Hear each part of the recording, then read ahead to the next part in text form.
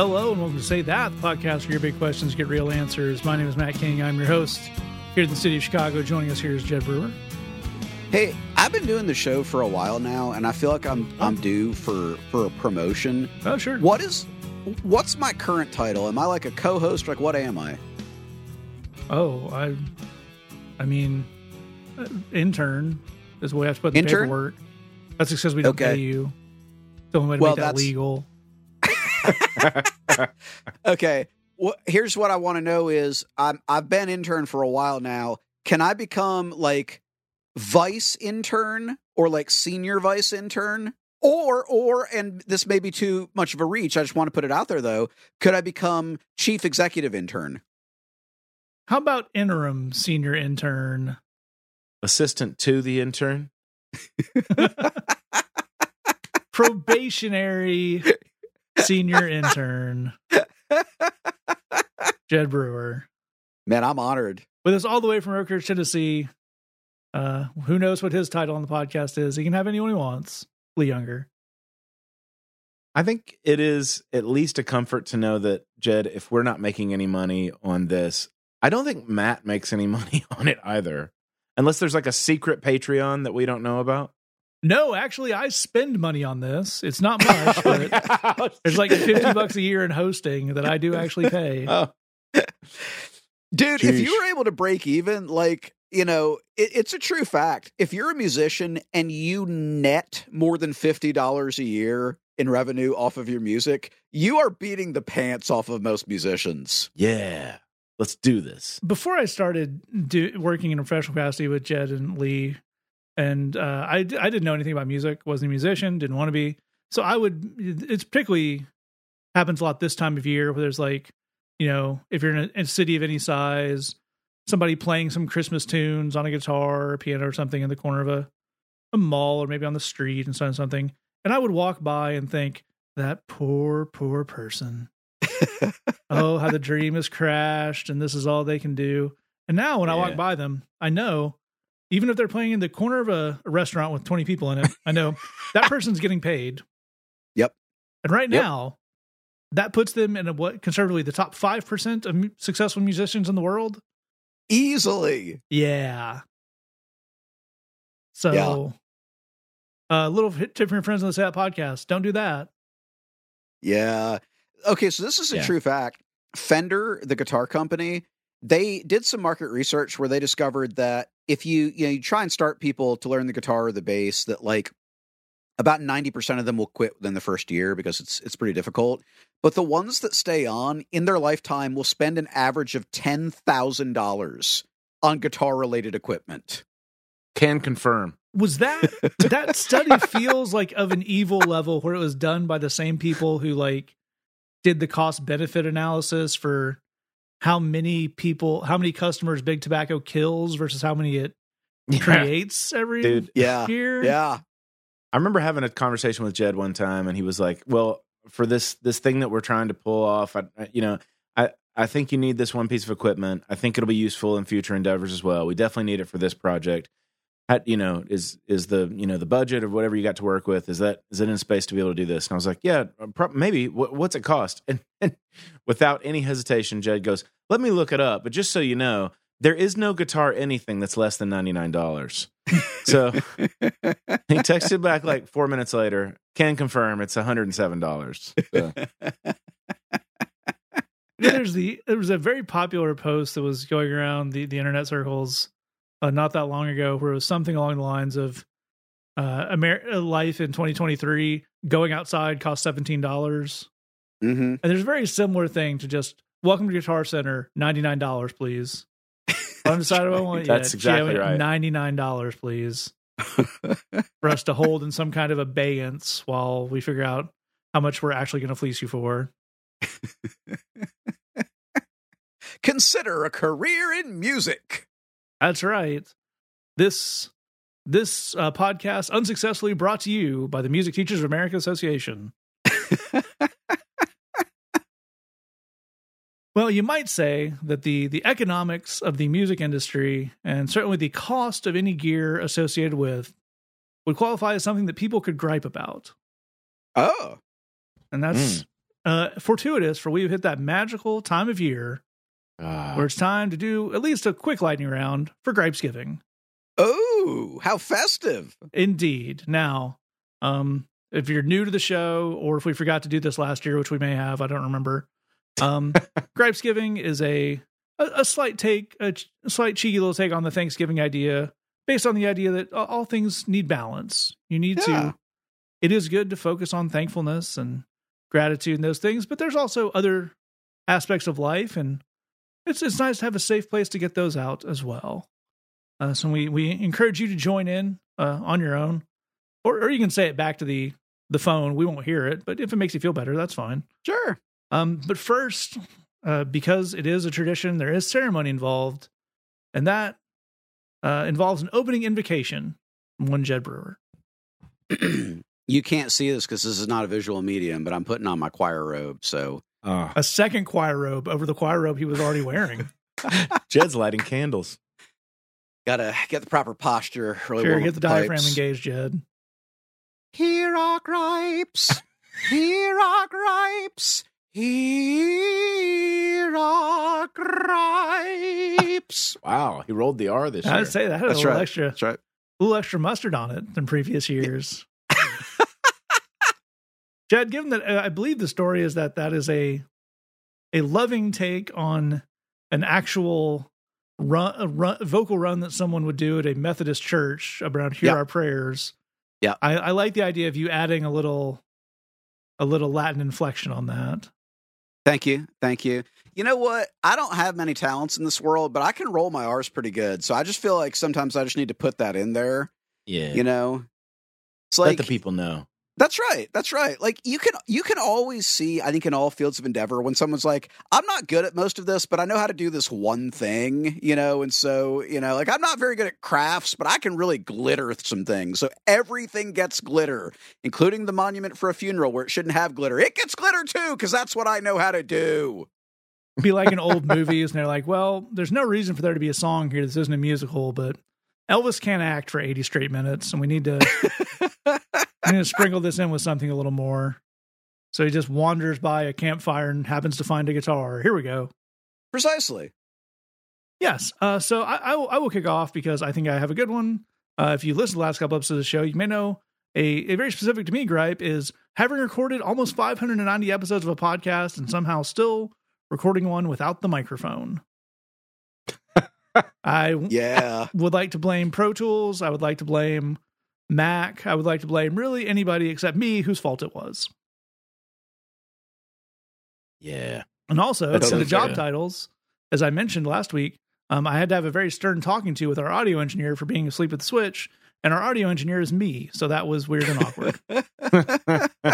I really let me have it in my quarterly review. Really good. Sounds like a good evaluation, Matt. I did not hit my KPIs of turning on the microphone. I would say one of the biggest gripes that I've had this year is probably just the cost of auto repairs. Oh, that's a good one.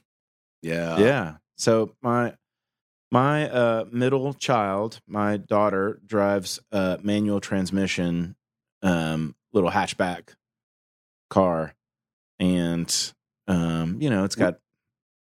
Would you describe it as a hot hatch? No. Okay. I'd love to. I love a hot hatch. The Honda Fit is a great little car. It's not hot. I say I own a version of the same car. It's a cool hatch. Yes, it's a very relaxed hatch. Yeah, and that's the way we like it for a first car for a young driver is let's have the manual transmission so you can't be looking at the phone, and let's also not have a ton of torque. Yeah. Yep. Let's just bop around town at a nice even pace. But anyway, the clutch burned up. Oh, and slave cylinder, all the stuff, flywheel, the whole thing. It's one of those deals where you're sort of prepared for what that's going to cost you, and then they tell you the actual number, and then you freak out and text all of your friends that know things about cars, and then they all say, "Yeah, that's about right," and then you just despair of life. Yeah, that's a good gripe, man. That's an excellent gripe. It's never good when you go to your mechanic and you learn a term, like based on what they're charging you for. Yeah. Like, this bit, and you're like, well, that sounds made up, and you're calling someone or frantically Googling, like, not only not made up, expensive. Yeah, hard to get to. I think Google needs a kind of a color indicator, like when you search for certain things and it's clear that you're trying to figure out, like, am I in trouble? And like, it brings up the results the way it normally does, but it's color coded, like, green, orange, red on how bad it is. So you just type in your thing and the whole screen turns red. You're like, oh no, that's not good. That's not good at all. It's a panic version of Clippy. Yes. So if you type in clutch kit flywheel, that immediately Google just starts flashing red. Yeah, run away. Run that's away. Right. Yeah, you got it. Well, yeah, like gives you a decision tree of like, is this something you want because you're making something fun? Or is it something you're replacing? Yep. Yeah. Jed, close us out on the gripes giving. So this is one gripe, but it's a gripe in a sense against Mother Nature and the process of evolution and the township in which I live, all wrapped into one thing. So I am fortunate to live in a place that has a lot of trees planted, and trees are good. What with the whole, they help with keeping temperatures more moderate and, having air to breathe, and it's a good thing. Except the tree in front of my house, I have discovered, is called a ginkgo tree.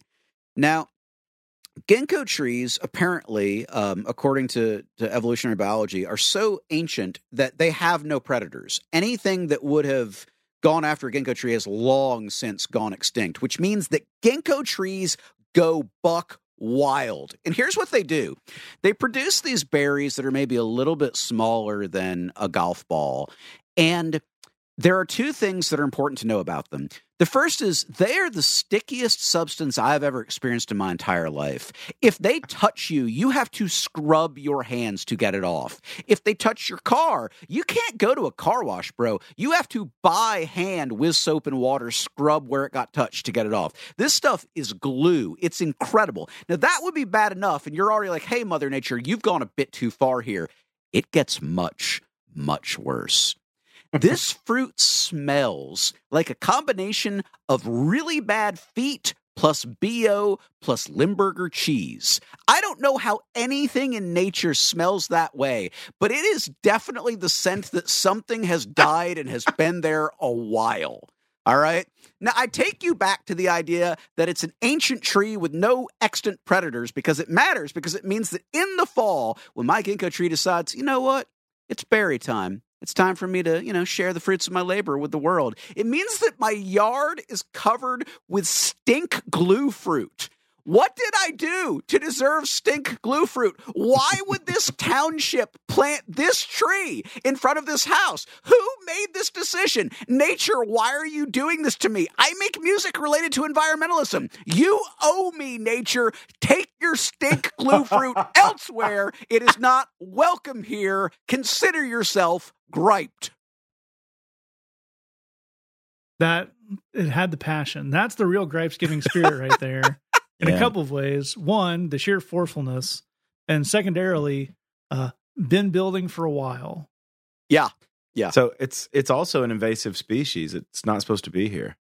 Is it? I don't even know. Yeah, it's a Japanese tree. For it to be brought here as part of the World's Fair back in like the 1800s, and it was like let's look at some of the amazing foliage from around the world. That's also where we got kudzu. But is it really? Invasive species. It's a really wonderful plant in Japan, but it just can't stop growing here. It's a different kind of soil, different pH, and all that kind of stuff. And so, yeah, the ginkgo tree and kudzu, these are Japanese plants that were brought over, and they're totally invasive, and it's really a bad deal. Once again, I've been betrayed by the World's Fair. Yeah. Once again. Can I add another First, gripe, the Sun Matt? Sphere wasn't full of wigs, and now this. Yeah. They saved it for the encore. Moon River. Listen, I have 2 words as we close out Gripesgiving, Please. and I just want to put them in the ether. Christian nationalism. Now that's worthy of a gripe right there. Yeah, sometimes the best gripes are let the listener fill them in themselves. And actually, I think this final observation will follow in. I did really appreciate in Jed's excellent, impassioned, eloquent gripe. He said, "Hey, Mother Nature," in a way that made it sound like somebody overdubbing Samuel L. Jackson in a TBS version of a movie saying another thing. And why that ties into the 2 words that Lee gave us, open to interpretation. On that, we're going to declare emergency off. We'll move on to your fine questions. If you have a question for us, you can have us all the way to the end. I'll give some ways you can touch this, or you can scroll down to your episode description and click the links you find there. If you have not a question, but just a gripe you want to send along, we'd be happy to receive it. As long as it's not a gripe about the show. Don't send us those. We don't care. If we were going to get any better at this, we would have by now. We don't care, and let's be honest, we know. Yeah, we agree. Yeah. We're just not going to do anything about it. And that's, in some ways, that is the nature of Gripesgiving itself as well. Our first question comes in anonymously and says, seeing family during the holidays, one of the things I think about is how differently they see being a good Christian than I do. How do I deal with people who think I'm not a very good Christian and I feel the same about them? Yes, kind of the ultimate holiday question. I'm going to have to see people who I maybe don't want to have too much of a conversation with, or in some ways, as our listener points out, I really don't want to have the conversation they want to have, but we're all here anyway for some reason, all full of turkey, waiting for the football game to start, and now conversation is happening. So, Lee, where do we start this off? Well, first of all, I want to thank you for writing this in and just say, man, I get it. The holidays they get celebrated on sappy commercials and stuff like that. It's just the greatest time. You get to see family and everything. And for some of us, that is a complicated issue because the holidays can be such a hard time to be with family, especially when you have family that really, really don't see eye to eye on things that are actually really important things that you care about, things that you maybe have activism in, things that you are putting money or energy or volunteerism into.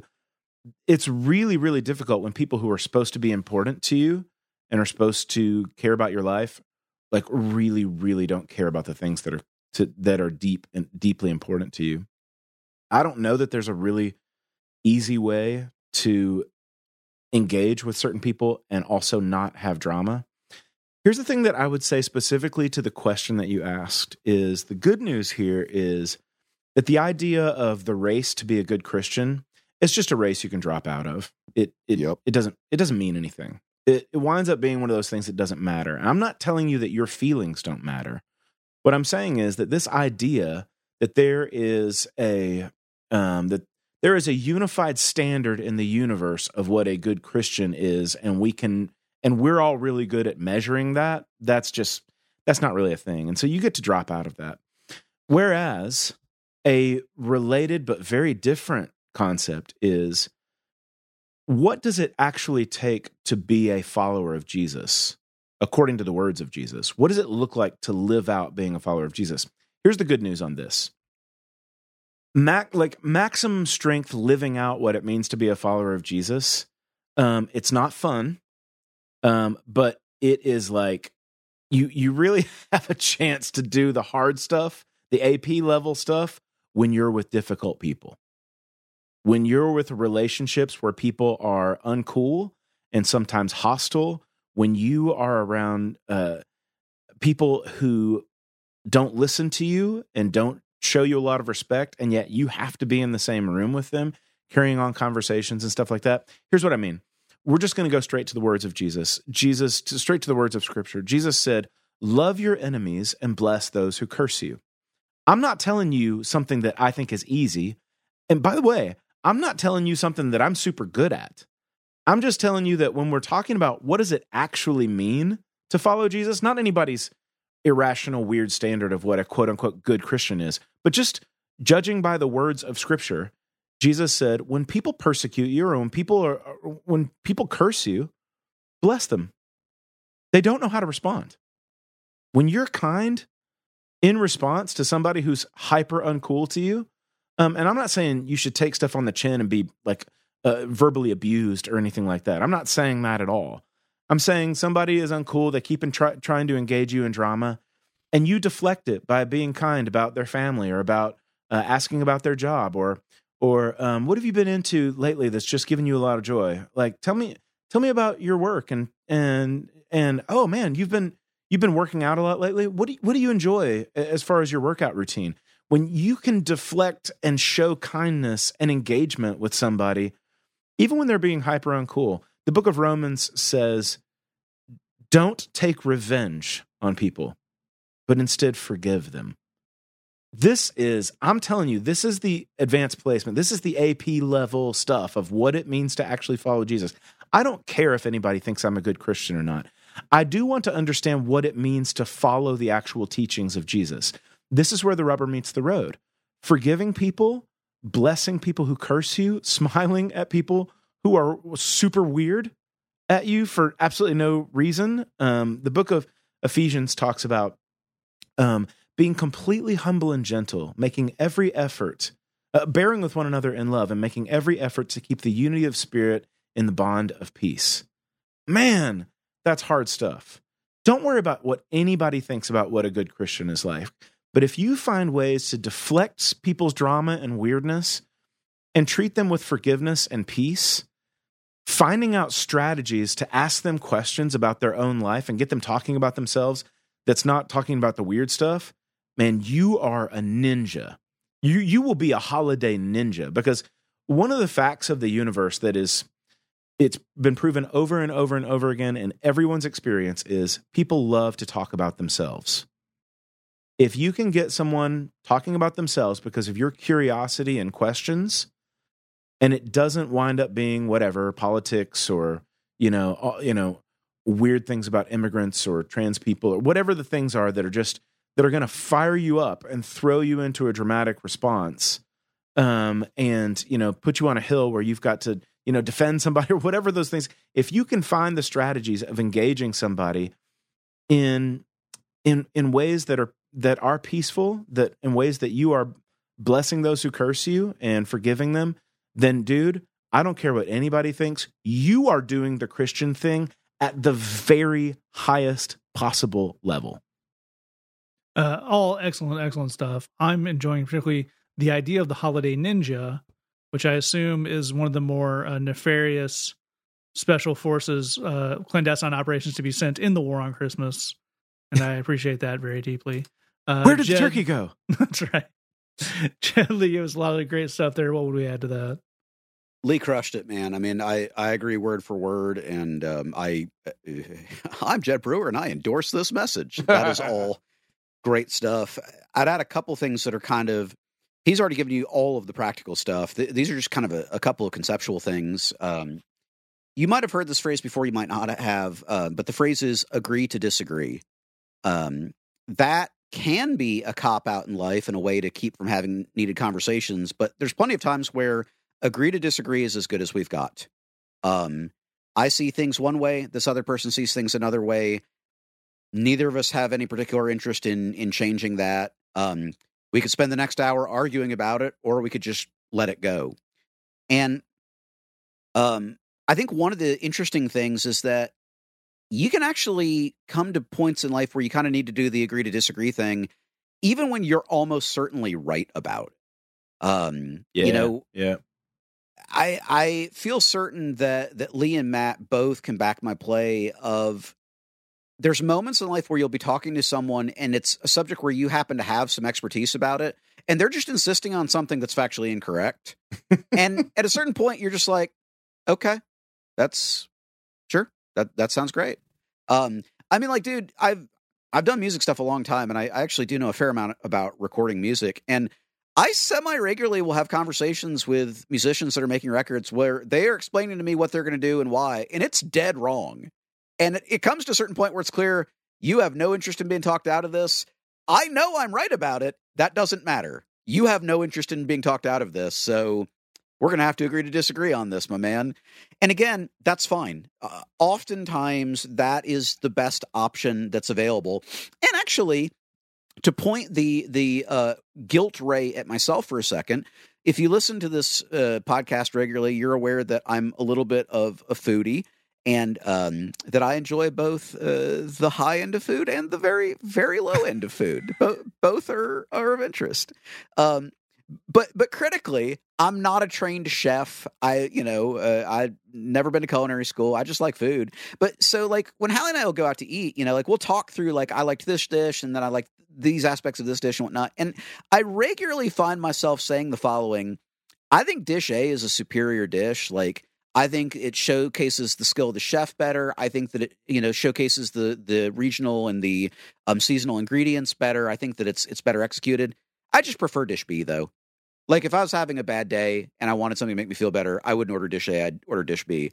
And I'm aware that the chef is back in the kitchen staring hate bullets at me because I am wrong. But that's just how do you argue with I like dish B better? So that idea of agree to disagree, I think we all have moments where we can be on either side of that, and we kind of need to be able to call that.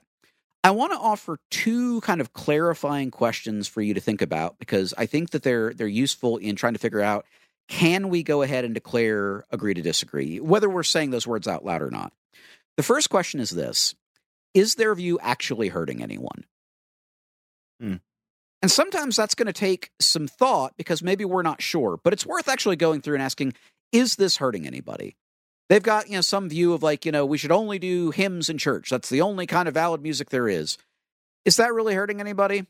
Probably not. They probably go to a church where everybody thinks that, and there's a lot of other churches you can go to where they don't think that, so it's probably fine. I'm not going to sign up for it, but that's fine.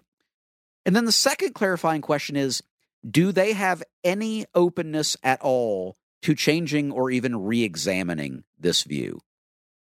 Because if there's no openness here of any kind, then all we're looking at is an argument. It's not a discussion. It's not a conversation. It's an argument that's going to turn into a fight.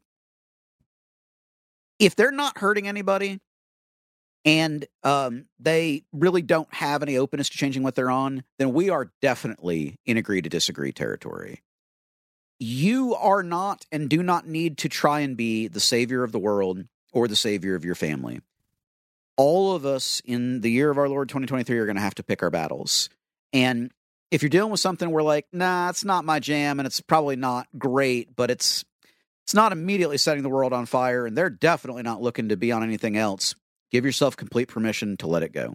That very, very often, that is the best case scenario. Past that, it all boils down to all of the stuff that Lee already told you. I would encourage you to rewind and go back and listen to that again. It's amazing, amazing stuff. Meanwhile, we're praying for you, we're rooting for you, and good luck with the family.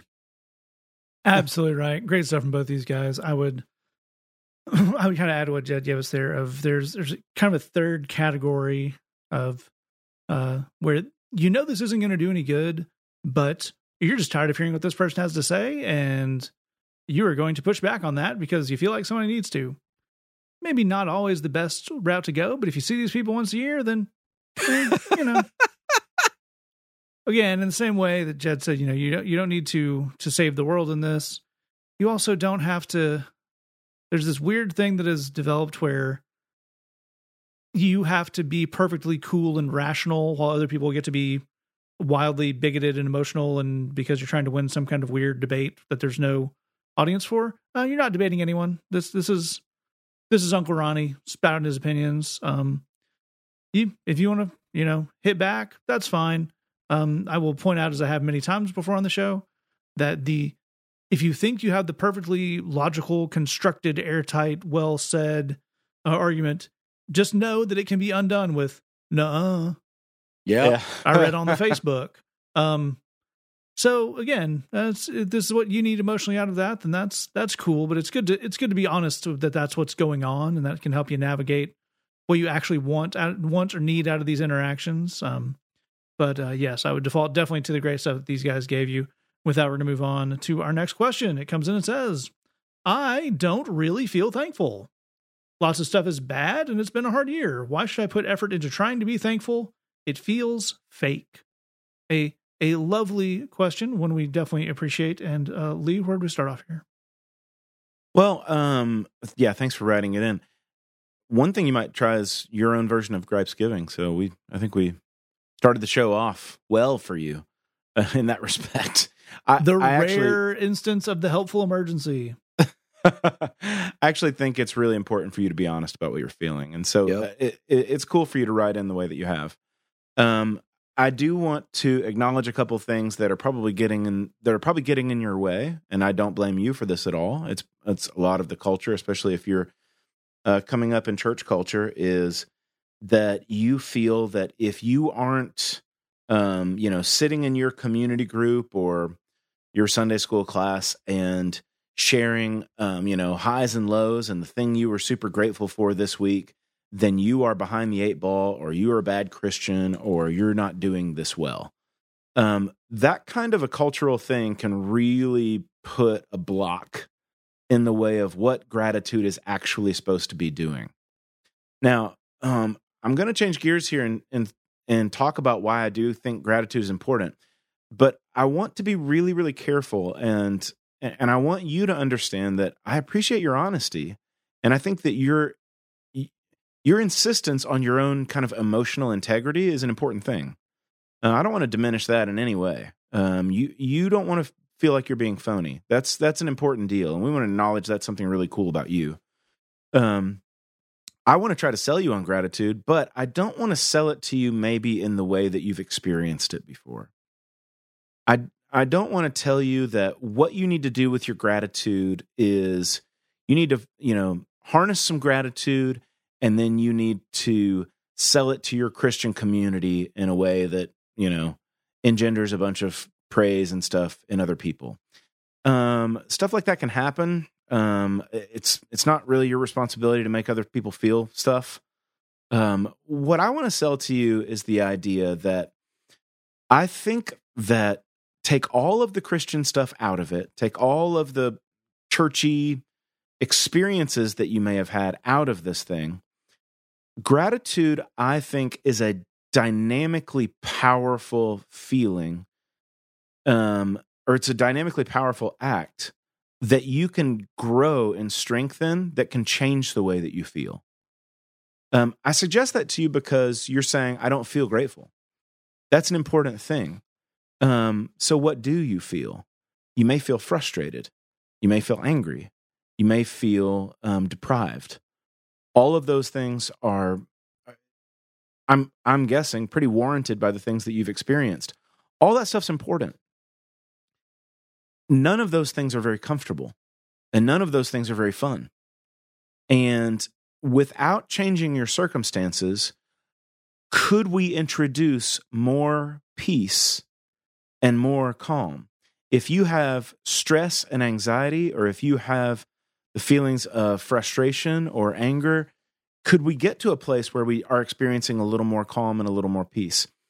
I think that gratitude has the ability to do that even when the circumstances are not perfect. And I think the way that you do that is we're not trying to access gratitude as a way for you to show off in front of other Christians. We're not trying to access gratitude in a way for you to post about it on your media's social or anything like that and make a big show about it. What I want to suggest is you start really, really small. You don't have to tell anybody about it. And you just take beats. Just take a beat in a moment where you enjoyed something in your day and consider that. I enjoyed that. I liked that piece of pie. Or that was a really good cup of coffee. Or I enjoyed that conversation with my friend. That song that just came up on my shuffle on this playlist was the perfect song for this moment. I'm talking about tiny stuff in your day where you experience something positive. And just recognizing, I enjoyed that. Let's start there. That's not even really gratitude yet. That's just a taking note that I enjoyed that experience. And then, would you attribute that to someone? Maybe you're at a place where you're like, I'm not ready to attribute this stuff to God because God and I are in a weird place. Or maybe you're like, actually, God and I are fine. Some of the way Christians talk about this gratitude stuff has just gotten in my head. That's totally fine. What I'm talking about is a private moment in your own head space where you recognize, I liked this. I felt good, even if it was just for a moment. I want to take a minute and consider that. And when I'm ready, I'm going to say thank you. Thank you. I appreciate that. I liked that moment. Let it be small stuff. I was sitting out on the porch the other day and noticed in a pine tree, there was a bird that I have not seen or heard in over a year in my town. And I was really excited about that. That's a nerdy thing, particular to me, and my age as a male, but I really, really enjoyed it. And it was like 20 seconds of my day. And it was like, oh my goodness, that's fantastic. Look at that. And it wasn't something that I posted about, or now I'm telling you about it, but it was just a moment to stop and to recognize I am enjoying this moment for this reason. I totally think the integrity of what you're feeling is important, but I want to encourage you to move towards gratitude and start by recognizing tiny little moments or things in your day that you appreciate or enjoy. Start there, and maybe we can move towards gratitude, because I do believe that gratitude enables us to enjoy our life in a different way, even when our circumstances are not absolutely perfect. I think it's a fantastic place to start that off. And Jed, where do we go from there? Love every bit of that. And I want to echo Lee by saying you have the official permission of the Say That podcast to not be thankful and to be mad at the world, at least for a little while. Yeah, that's right.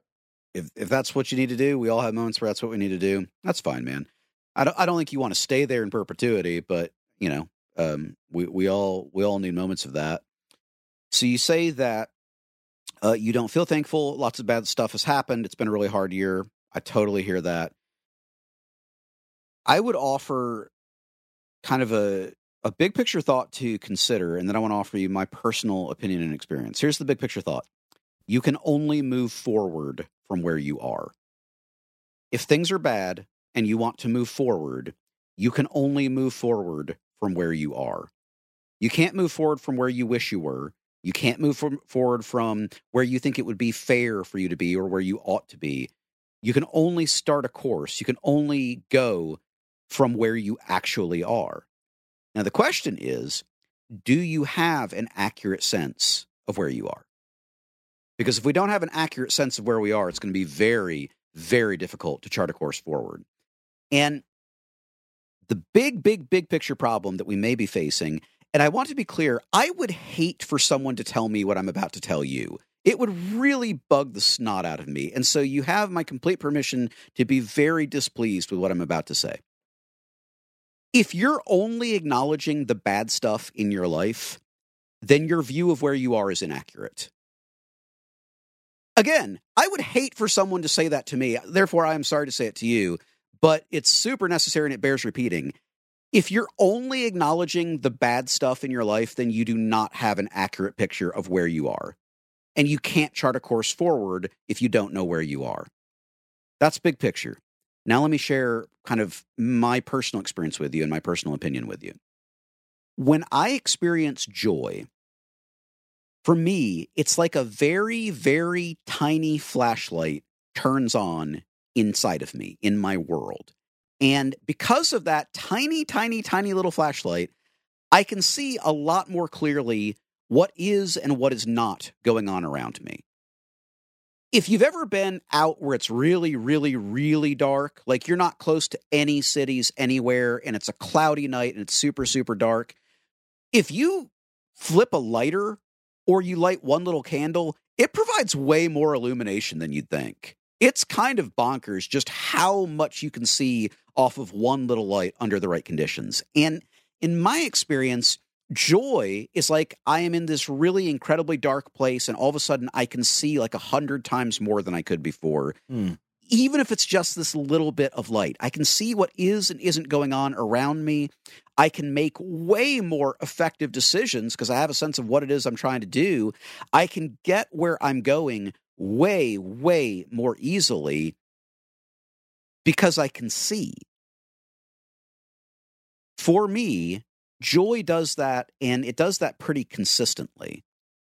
And again, for me, choosing to give thanks and choosing to cultivate a practice of gratitude is one way that I am able to experience that illuminating quality of joy. Let me tie this back to what I started with for you. I'm not suggesting that you practice gratitude because in some airy-fairy way it's the right thing to do. I'm suggesting that you practice gratitude because if you're in a stink pit and you want to get out of it, having some light is going to help you get out of it. I would like for you to not be in a bad place any longer than you absolutely have to.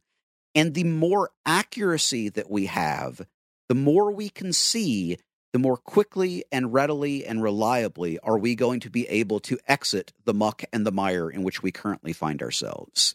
And gratitude is one of the ways that we can turn on the lights and see things more clearly. But the funny thing is, honesty is the other key way that we can turn on the lights. And that's part of why you hear all of us saying to you, you deserve some moments in your life where you can be honest about how you feel and about the bad stuff that is going on. In fact, if you cultivate a life where you are regularly honest with yourself and hopefully with some other trusted people about the bad stuff that's happening and about the good stuff that's happening, which is basically what a practice of gratitude is, I think you may find it transformative of just how impactful it is, how many changes you can make, how quickly you can make them, how much you can improve things. To package it all together, in a lot of recovery circles, one of the maxims that gets repeated a lot, which is very helpful and is what we're describing here, is facing life on life's terms. If you want to get to a better place in life, the most direct way to do that is to face life on life's terms.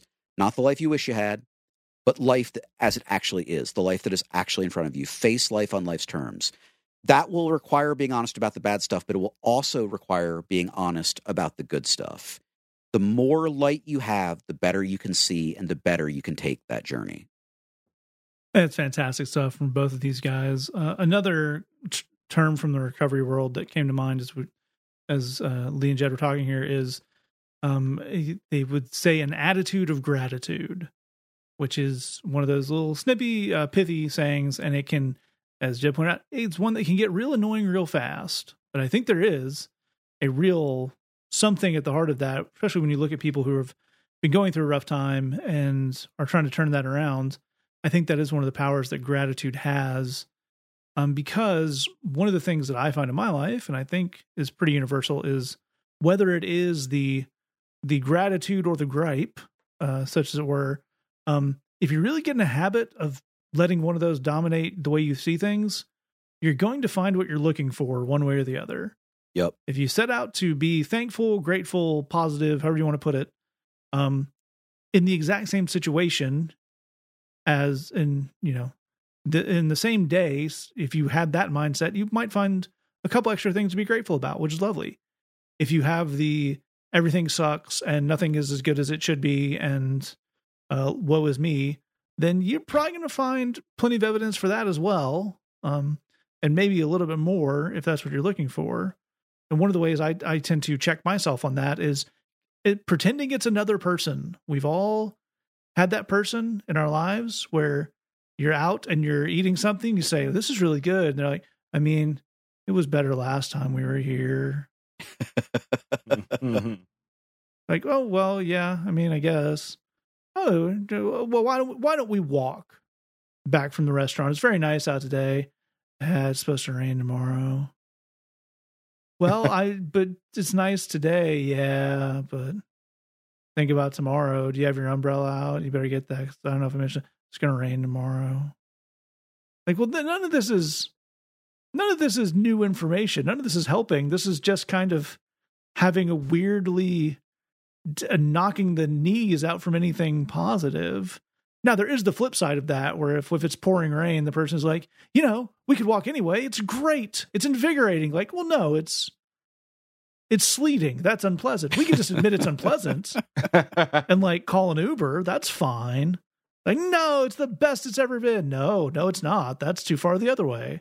But again, what you set out to find, you will often find. So it's important to kind of get a hold of what you're going through, what you're looking to have. If you're in one of those seasons of kind of venting and just having that anger, that's, again, these guys pointed out, nothing inherently unhealthy about that. But one of the negatives, side effects of that, is you're probably going to find more and more unpleasantness in your sight as you do that. So it is very good to mix in some gratitude, some thankfulness, some positivity, however you want to put it, for no other reason than once you start identifying it, you might find more of it, and that will almost certainly be a positive development. All right, we're going to move on to our final question here. It comes in and says, I see the story of the widow's offering used to say that people should give money even if it puts them in financial distress. That seems really wrong, but it does also seem to be like what the story is saying. Am I missing something? Another great question. Lee, where do we start off here? Okay, so this is, I believe, I'm going to get this wrong. I was thinking it was in the Gospel of Mark, but it might be in the Gospel of Luke. Regardless, this is a story where Jesus is at the temple. And it's one of those moments where Jesus demonstrates his own, his own authority to be a completely different human being than every single other human being, because he literally just sits across from the place where people are putting in their offerings, and he's just watching people do that. That's like not normal. Like that's not a thing that normal citizens were doing, is just sitting there and then taking upon himself to have opinions about how people were doing that. I have never really heard, and this is wild, and maybe these guys are different, but it's wild because I've been to lots and lots and lots of church services. I've never heard anybody have that particular interpretation that you're talking about with the story, and maybe people do that with that story. Obviously, you've experienced that. And first of all, we should say that, like, biblical interpretation is tricky business that should be handled with care for sure. But let me just give you the take that I've always had from that story. And then let's make sure that we bring in the context of other things that the Bible says about giving money, especially giving money to the Lord, and generosity. The thing that I've always taken from that story is that Jesus, not only is he keenly aware of everyone's generosity or lack of generosity, but he knows the intention behind all of that giving or not giving. He knows why people have the generosity or lack of generosity that they have. And he's pointing out about this lady that she's at the end of her rope, and she is demonstrating that she is trusting herself completely to the Lord. She doesn't have really anything. And she's giving herself completely to the Lord, trusting that he's going to take care of her. By the way, that's in the context of her people for thousands of years heard God declare himself as the father to the fatherless and the one who takes care of the widows. This is not a thing where this lady's just like throwing herself off a cliff and, God, I hope you catch me. This is who God has always said that he is. And Jesus is like, she's demonstrating her trust that God takes care of widows and that he's going to take care of the poor. And she is throwing herself into the care of the Lord. She doesn't have anything to begin with.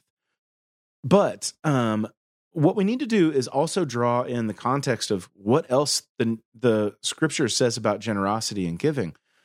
The scripture is very clear when the Apostle Paul is writing in Corinthians, when he says that God loves a cheerful giver. God does not want gifts to be given out of compulsion. In fact, what he says is each person should give what they've decided in their own heart to give, and not under compulsion, so that they can do so joyfully. This is what the scripture says about giving. So we learn a few things in this. One is this is super important for all people who are, going to church or trying to follow Jesus, whatever, listening to preachers talk about giving money. There is no standard percentage that everyone has to give. There is not that thing. The scripture says each one should give what they have decided in their own heart to give, not under compulsion. And God wants you to be happy with what you're giving. God wants that to be a joyful experience that you're glad you're participating in. You need to have balance in your life. You're going to have to pay bills. You're going to have to eat food. If you have a car, you're going to have to put gas in your car. If you don't, you're going to have to buy metro tickets. Like, you're going to have to pay rent, or a mortgage or something like that. You're going to have to buy clothes. You're going to have some fun. You're going to have a balanced life, in other words. Now, in the midst of your balanced life, how could you be generous in a way that demonstrates that you trust God with your life in a way that people that don't know God don't? That you trust God to meet your needs. And how can you demonstrate with the way that you give to the Lord that it gives you joy to do that? It gives you joy to trust Him, and it gives you joy to participate in the ways that He is bringing hope and justice and help into the world. How can you participate in those things? By your generosity. I do believe generosity is a muscle that you can get stronger by doing it more. But to me, the story of this widow is a story of Jesus saying, hey, just so you know, I know why people give and why they don't. I know when people give because they think it makes them look good. I know when people give because they've been compelled and they feel guilty and they feel terrible about it. And I know when somebody gives because they're demonstrating their love and their trust for God. And that's what we want to aim at, is a cheerful giver who's decided what they're going to give, demonstrating their trust and love for God, and wanting to participate in the ways that He's bringing hope and love and justice into the world. Extremely well put. Also, Lee was more right than he knew, because the story we're referring to, I looked up, is found in both Luke 21 and Mark 12. Ah, okay. A twofer from our own Lee Younger there. So great stuff to start that off. And Jed, where do we pick it up? This is a great question. And I'm going to share with you just my personal opinion about some stuff related to the Bible, but I do want to encourage you to think about it, which is most stories that are either told by Jesus, that are parables, or they are stories about Jesus. Basically, if it's a story and Jesus is connected with it, the overwhelming majority of those stories, in my view, have a lot of layers of meaning. There is very rarely, here is the way you should read this. Like, the idea of like there being one right reading, I think, is pretty darn rare. And it's actually something I really find intriguing about Jesus. Both what He said and the stories they told, is that I think Jesus was pretty reluctant to give people easy outs on things, which I really, really like. Like, one of the things that doesn't get commented about the historical person of Jesus of Nazareth very often, but I think is really worth considering, is there are a lot of things you could say, but that dude was smart. Yeah. Like, this was a really, really smart guy. And he knew a lot about human nature. And he knew that people love to have a sound bite and wrap everything up with a nice bow where they don't have to think about it anymore. And I think Jesus kind of went out of his way to give people very, very few things that would fall in that category of, here is your nice soundbite summary, and it's 3 points in a poem, and you can just repeat it. And so what do we do with that? I think the first thing that we do is to recognize Jesus intends for us to wrestle with almost everything that He said. He intends for us to think about it. He intends for us to ponder it and to go over it. I mean, think about the phrase from the Lord's Prayer, "Forgive us as we forgive our debtors." Think about the inherent tension built into that phrase, because two things are true. All of us, every single one of us, want to experience perfect, limitless forgiveness, and none of us are ever going to offer that to other human beings. Mm-hmm. And so we are praying for a disconnect.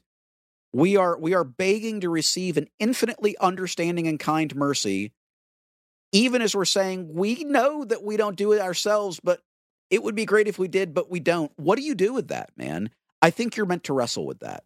I think you are meant to wrestle with that. And similarly, I think that in the story of the widow's mite, there's a lot that we are intended to wrestle with. If we look at, in the Gospel of Mark, what has happened right before it, and I want to be clear, I'm about to put some interpretation on this by assuming that these are chronological events, which maybe they are and maybe they're not. This is an ancient text. We don't know. But let's assume for a second that they are. The first thing that happens in this book, in this chapter, right, or actually right before it, so let's go to verse 28, is this whole incredibly important interchange about what is the most important commandment. And this is where we land on the idea of you should love the Lord your God with everything you've got, and you should love your neighbors yourself. And Jesus says that, everything is built on these two, right? Then we don't know if this is chronological, but the next thing that happens in the chapter is that Jesus is basically putting sick burns on the religious leaders of the time. In fact, I'm going to read you from, I'm in the Message translation, but this is Jesus talking. Watch out for the religion scholars. They love to walk around in academic gowns, preening in the radiance of public flattery, basking in prominent positions, sitting at the head table at every church function, and all the time they are exploiting the weak and helpless. The longer their prayers, the worse they get, but they'll pay for it in the end. That is quite the rebuke. I mean, it's interesting to have gone from, let me tell you what really, really matters. It's loving God with everything you've got and loving your neighbor. And then the next thing within the chapter is this huge rebuke. And then the next thing that comes right after that is the story of the widow's mite. Literally, we finish the quote from Jesus. Sitting across from the offering box, Jesus was observing how the crowd tossed money into the collection. Are Jesus' comments here, are they meant as a further commentary on the religion scholars? Because it kind of goes right along with what he's just describing. I mean, all the bad behavior that he's just describing then is on display as he's sitting and he's watching the offering box. Is this a story about generosity? Is it a story about hypocrisy and about a religious hypocrisy? Is it a story about what it means for us to love God and how that would inform the way that we handle our finances? I don't know. Maybe it's a story about all of those things. Maybe it's only a story about one of them. Maybe there's an interplay between all of them. I don't know. And here's the thing. Your pastor doesn't know either. Yeah. And the guy that wrote the book that they want you to read, he doesn't know either. Everybody is giving you their best guess, and that's cool. You're meant to wrestle with this.